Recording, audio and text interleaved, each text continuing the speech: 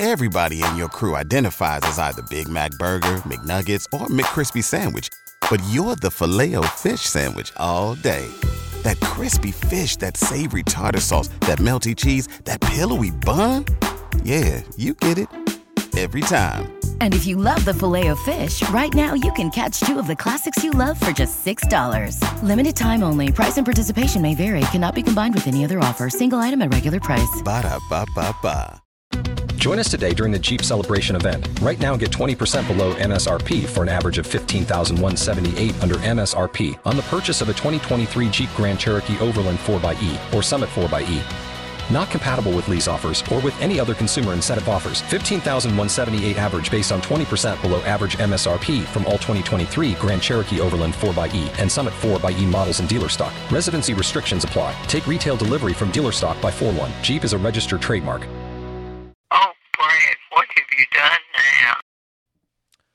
Hello, everybody, and welcome to Back to the Future, the podcast. Season 8, we're kicking off this week. Excited to bring you some new episodes of the show. Today on the show, we have the legend himself, James Tolkien. But before we get to today's episode, wanted to start off this podcast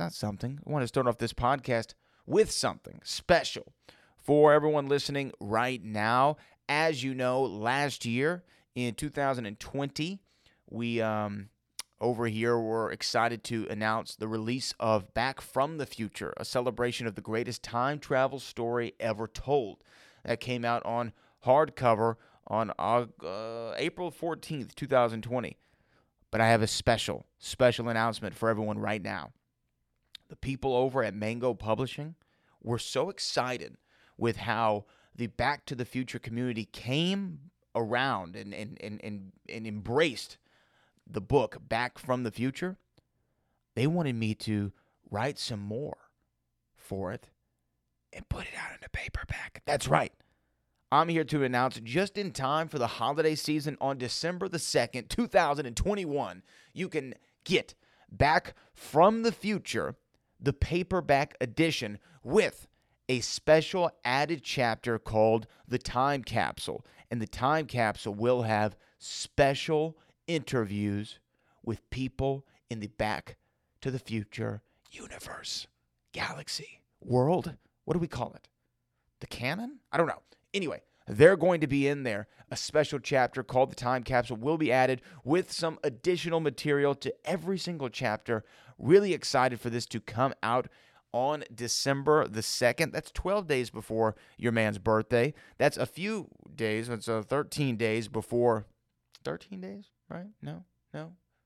23 days before Christmas. Hey, I'm a writer, not a mathematician. Nevertheless, you can go right now on Amazon.com, on Barnes & Noble, whatever your favorite app is or retail site to order books. You can get it right now. The pre-order links are in the description of this podcast. Go do it. Go do it right now and get the Back from the Future, a celebration of the greatest time travel story ever told. Go get the paperback right now in time for the holidays. It'll be the perfect gift for yourself or for your loved one. Go do it right now, please. I'd appreciate it. Also, while you're listening to this, give the podcast 5 stars. Do a little review on Apple Podcasts. Wherever you listen to podcasts, make sure you do that. And now, without further ado, here is Mr. James Tolkien on Back to the Future, the podcast. Hi, everybody. This is Bob Gale, co-creator of Back to the Future, and you're listening to Brad Gilmore. Oh, Brad, what have you done now? Doc! Okay, relax, Doc. It's me. It's Marty. Oh, it can't be. Just sent you back to the future. Yeah. Oh, I know you did send me back to the future, but I'm back. I'm back from the future. Great Scott. Wait a minute, Doc. Are you telling me that you built a time machine? Out of a DeLorean? The way I see it, if you're gonna build a time machine into a car, why not do it with some style? Whoa, this is heavy. What is up, everybody? Welcome to Back to the Future, the podcast, the only podcast looking back in time at the greatest film trilogy of all time, Back to the Future. I'm your friend in time, Brad Gilmore. Here we are embarking on season 8 of the podcast. Working on it. And I'm excited. I'm excited for everybody to be hearing everything I've been working on and the people that I've talked to. This one is awesome. We're talking to Principal Strickland himself. Yes, Vice Principal Strickland, I should say. We're talking to James Tolkan. Yes, James Tolkan is joining me on the show today to discuss his incredible career, his dealings with Back to the Future. How was it reshooting those 6 weeks after Eric Stoltz exited the project and Michael J. Fox was brought in? Was he hesitant about taking the sequels, and much, much more? I wanted to tell quickly before we go into the interview how this came to be, because I love how this happened, and I just have to share the story with somebody. I said, who better than the Pinhead? So I was trying to figure out what I was going to do for this season of the podcast. James Tolkan's been on my list since 2015 to get on the show. Did a lot of research, internet research. I was DMing people I didn't even know, going on Facebook, talking to different people, and I found a group. I won't say who they are because I don't want them to get blown up with messages, I should say. And I started reaching out to them, and they said, hey, I don't know, but here's an address that I know he takes fan mail at. I said, okay. So I wrote James a handwritten note, I don't know, several months ago, and I didn't hear anything back. Then I talked to another castmate from Back to the Future. I reached out to them, and they said, I'll talk to James. And then they sent back correspondence saying his wife said, we got your letter, be in touch. I said, okay, cool. Well, months and months and months go by. I don't hear anything. And a couple weeks ago, I'm doing this in June, at the end of June, or July right now, I'm sorry, end of July. A couple weeks go by. I said, you know what? I'm going to send another handwritten note. So I found a card stock, stationery type stuff. I wrote James a 2-line note, and I left my number at the end of it. Again, I don't hear anything.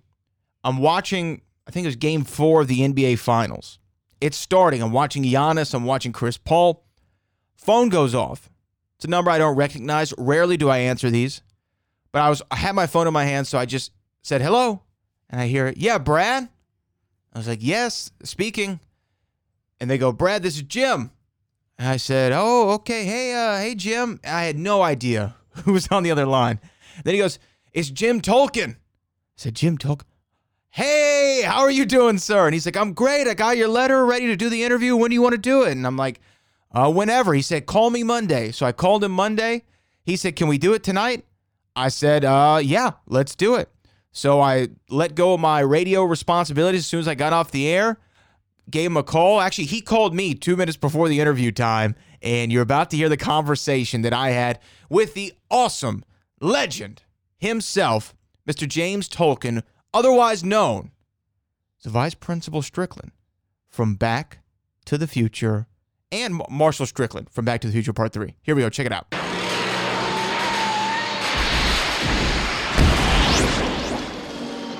And he joins me now. The absolute legend himself is on the line, Mr. James Tolkan. Mr. Tolkan, how you doing, sir?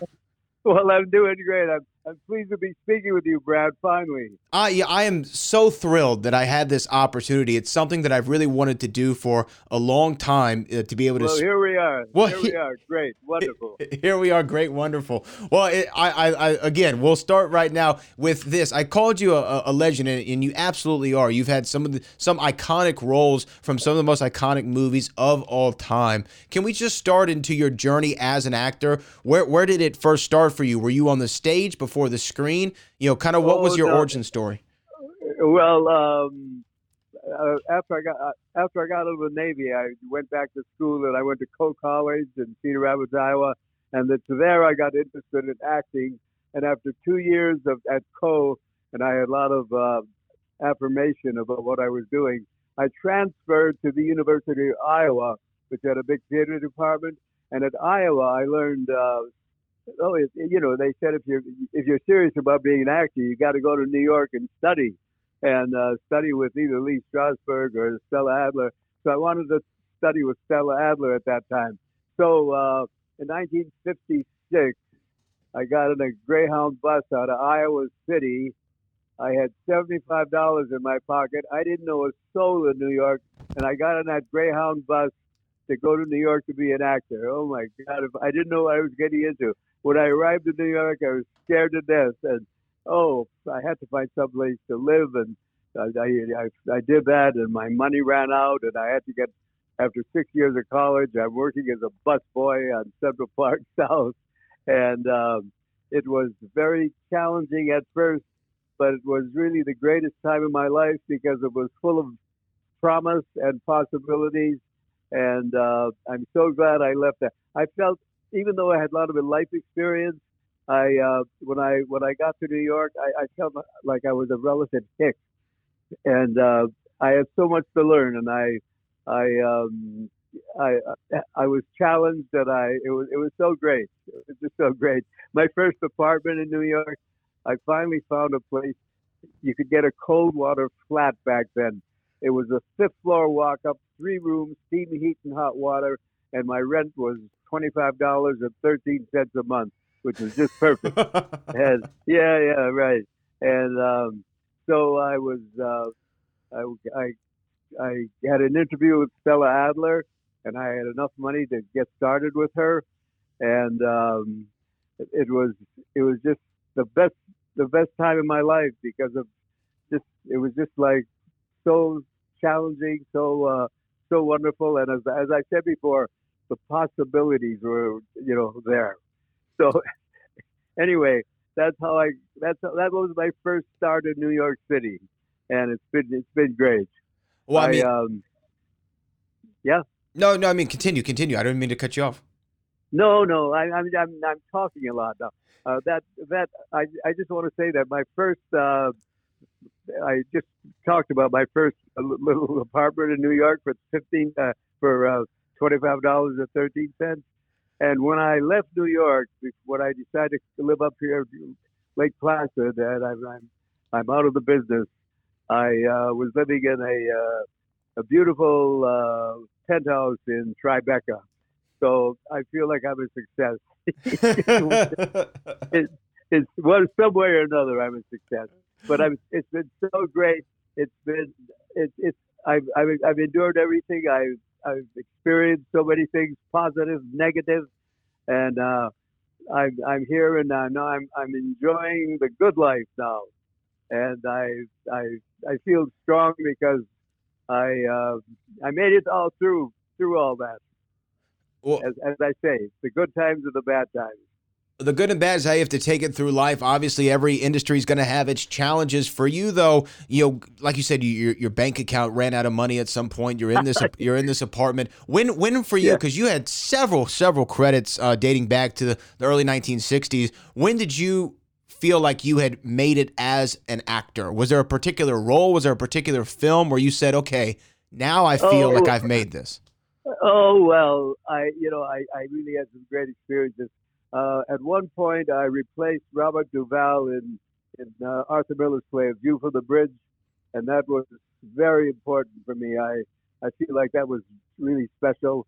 And right after that, I auditioned for Arthur Penn to understudy Robert Duvall in *Wait Until Dark*, and that was on Broadway with Lee Remick, and it was a big production. And after 2 weeks, the playing after New York, after *Wait Until Dark* opened in New York, 2 weeks, Robert Duvall broke his hip in a riding accident, and suddenly I was on, and it went beautifully, and they cast me in the role, the part of Harry Roth, the killer, in *Wait Until Dark*, and I played that part for 2 years, and I kind of felt that was an important event. There have been others, but that was kind of the first one. Obviously Robert Duvall, one of the greatest actors of all time, and to be able to work with him as the understudy, and then go on to replace him, that had to have been almost mind blowing for you at the time, huh? No, not really. At the time, I felt that, hey, I'm just as good, but, as you should. but that was just he's so special. He's so great. Yeah, one of the most incredible actors, like I said. Now, going into film, were you nervous of trying to make that transition? There have been a lot of theater actors trying to, go into film and television, some more successful than others. Did you find that was going to be, I guess when you were still on stage, did you think that was going to be the route you would take? No, I always wanted to be in movies, but I was a stage actor, and that's where all my experience was. And I worked for years in the theater in New York, doing regional theater all over the country. And I was most at home with the boards under my feet, if you understand what I mean. And I was quite nervous about the transition because it's a totally different thing. And the first couple of things, I did small parts in movies, I was very nervous. But I had the privilege of working in 1973 with Sidney Lumet in Serpico, and that was a special. I had not a big part, but a memorable part in that. And when I finished that, he told me next time it'll be something much more. And in 1979, I think it was, we did Prince of the City, and that was special. When you work with Sidney Lumet, you're spoiled for every other movie director because he rehearses 3 weeks in advance. So when you get on the set and you start shooting, everybody knows their job. He likes to get everything in one take, and he often does. And you go home every day at 4:30, and he comes in ahead of schedule, saves a lot of money. But the thing, he's just so wonderful with actors. He just spoils you for everyone else. But then let's see. Oh yeah, I got a call from Robert Zemeckis when I was doing Glenn Ross, the David Mamet play on Broadway, and that was a very special experience. But I got a call from Mamet, and he asked me to come and do Back to the Future. I didn't know about Back to the Future. I didn't know who he was. And I said, I've always said, I'm never going to Hollywood until they send for me. And I figured this is my chance.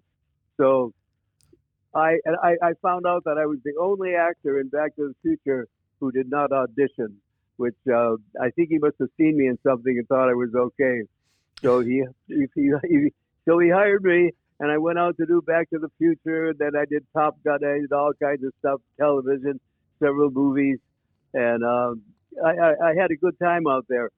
I lived 15 minutes from the beach. Any day I wasn't working, to get on my bike, go for a swim, play tennis near the ocean, and living the good life, and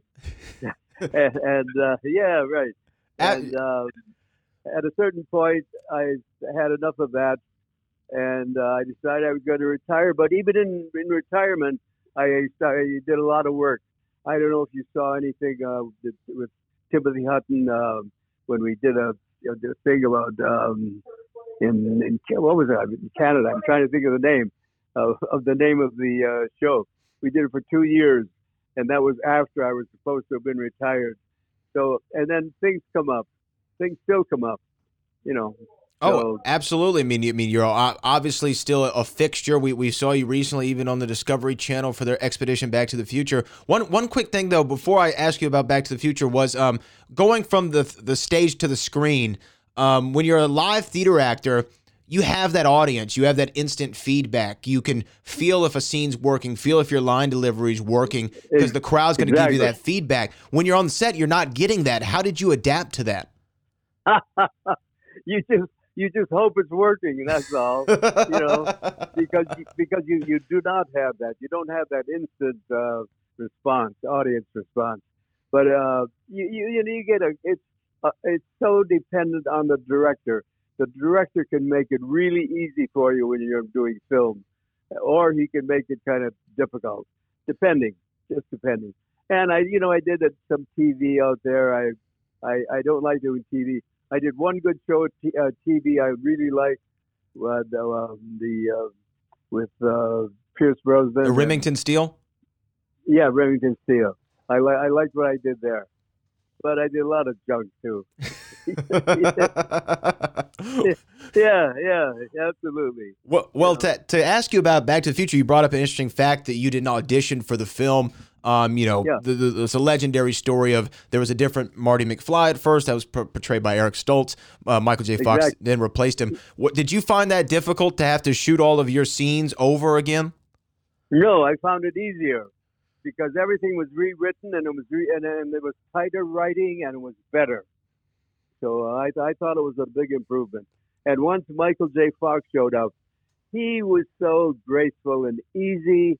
It was a different show. Yeah, I mean, he obviously brought a levity to it. I think that from what I read, that is really what made all the writing click, was his reactions to his surroundings. You playing Vice Principal Strickland, which is such a famous role for yourself. Obviously, I'm sure that people come up to you all the time and say, "Call me a slacker," and things. That is correct. And I still get tons of fan mail, and from all over the world, believe it or not. That I 2 or 3 times a year I have to hire somebody to answer these letters. But it's been amazing because Strickland was not that big a role, but it made an impression. What could I say? Well, I think when you look at the film, and outside of the main roles of Biff, Marty, Lorraine, Doc, and George, Principal Strickland, Vice Principal Strickland is the most iconic of those roles, and I think the most important character, because in all the films, you play a pivotal role in how the story ends up playing out, whether it be taking of the almanac or what have you. Who did you think that guy was, Strickland, when you read the sides for the character? Who did I think it was? Yeah, did you base it on anybody? I based it on a certain character element in myself. So you kind of identified maybe with, I don't know, some of it, because I'm sure coming from the military, as you did, you were used to a certain amount of structure, and that seems to be what Strickland's main thing was. Was he wanted structure and order? Did you have to tap into any of that? You're absolutely correct. That's right. You mentioned though that after the film came out, obviously it was massive, the biggest film in 1985. You went on to do Top Gun after that with Tom Cruise, who's arguably still the biggest movie star in the world. Yes. And then you had these 2 massive movies back to back. Did you think that was going to be how it kept going, that you were just going to be in these massive blockbusters year after year? No, I thought, well, hey, it's Hollywood. Anything could happen. So I should have got home after those 2 movies. But I stayed out for another maybe 8 or 9 years, and I stayed busy, and I enjoyed it out there. But I knew my time in Hollywood was limited, that it was not the place for me. And the friend of mine once said, when you start to hate the palm trees, it's time to go home. That's the greatest quote I think I've ever heard about California. When you start to hate the palm trees, it's time to go to Lake Placid. Let me ask you this: when they did these sequels for Back to the Future and they gave you the call, was there any apprehension about joining back up and doing that again? Oh, and none of it was a privilege each time, because to work with these guys, Robert Zemeckis, Bob Gale, they're so special. Their writing was so good, and they were so wonderful to work with. It was an honor and a pleasure. And I guess you probably enjoyed getting to do kind of a variant of the character in the 3rd film, playing the Marshal in the Old West. Was that a fun time as well? Yes, that was great. I just, I thought it was so much fun, and to be Marshal Strickland, the granddaddy of all these other guys. Sure, it was great. You mentioned, and I really want to appreciate your time. We're about wrapped up here, but I just wanted to say, so you mentioned you have all these fan letters, and I'm a fan of yours. I've been a fan of yours the entirety of my life. I've quoted you and referenced you umpteenth times, so it's almost a otherworldly experience to have a privilege to share some time with you. But have you had a specific fan interaction over the years that it was really special to me, or was there really just special to you, or was there just too many to count? As far as fans are concerned, yeah, it's basically Top Gun and Back to the Future. Those are the 2 movies. Although I must say, when I do these Comic Cons, people come up with stuff that I forgot I'd done that they want me to sign. Sometimes it's 12 or 15 items I have to sign from one. It amazes me constantly. In many ways, I wish they would spend their money more smartly, but if that's important to them, that's fine. My final question for you, sir, is you've had an incredible career. Obviously, you're now living the better side of life, being able to enjoy the fruits of your labor. To all the living the good life, right? Yeah, that's it. To all the aspiring actors who want to have a similar career for yours, to work for several decades on the stage and screen, what would be the biggest piece of advice you could give them? It's so difficult because there are no rules. There are no rules about how to go about it. People go about it in different ways. What works for one actor is not going to work for another. It's so I can't really put anything into a scheme of how to go about it. It's just you got to dive in and be committed and just commit yourself that you want to do this and that you're going to do this. That's all I can say. Well, I think that's tremendous advice, sir, and I really do, again, appreciate your time here spending with me and just giving me a little bit of insight on some of your most famous roles and how you got to the position you are today, living the good life that is the legendary James Tolkan. James, I appreciate you so much, sir. Oh, it's my pleasure, Brad. Thank you so much. All right, and you know what? It wouldn't be an interview if could you call me a slacker one time? Brad, you're a slacker, Brad. That is the legendary James Tolkan. James, thank you so much. Bye-bye.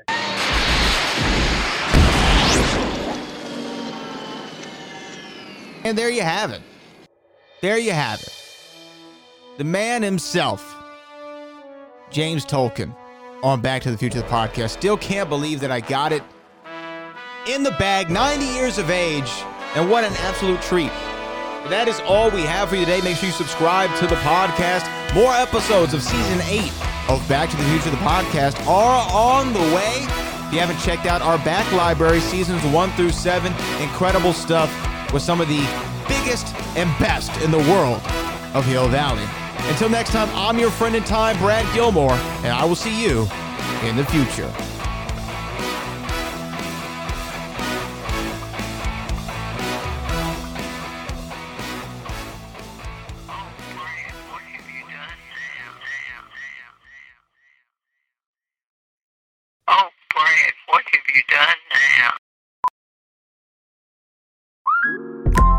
Listen up. I won't sugarcoat it. This is the longest cold, flu, and allergy season we've ever seen, but we're not alone.